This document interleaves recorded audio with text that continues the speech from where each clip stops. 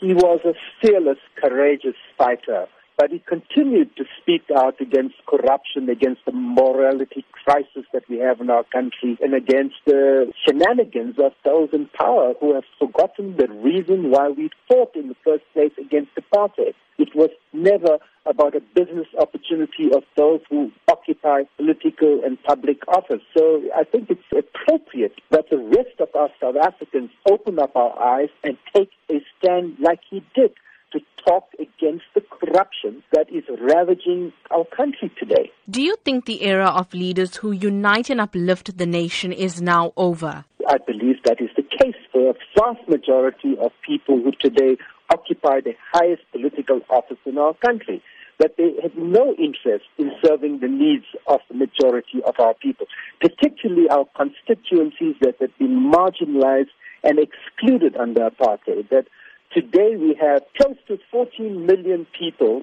that will go to bed hungry in a country that is so rich, in a country that claims to be food secure, and that a political party is voted into office to perform the duties and accountability and objectives of that constitution. And I think that's what today awakens in me. And we also saw a strong show of support for Finance Minister Pravin Gordhan as well. Absolutely. When the intention of changes is related to whether the finance minister is standing in the way of things that are not ethical and in the interest of our population and citizens, then I think we must raise our voices against it. We need greater transparency. We need reasons why he was recalled with his delegation. We want to avoid the repetition of what happened when the former and very competent finance minister, Nene, was replaced. Sophie Williams-De Bruyn had a strong message for the youth, saying that they should not mourn the death of Kathrada, but rather celebrate his life by fighting against struggles that they face today. What role do you see the youth playing in South Africa now? The youth represent our conscience.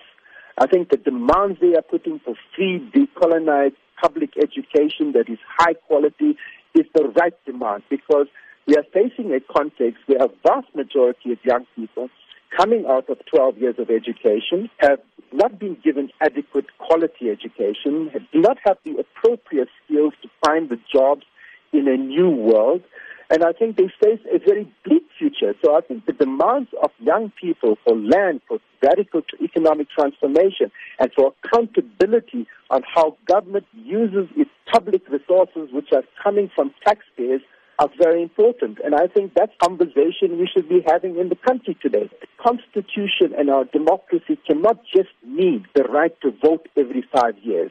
It has to be about meaningful transformation in the lives of our people and a commitment to deliver the better life that we promised our people in 1994.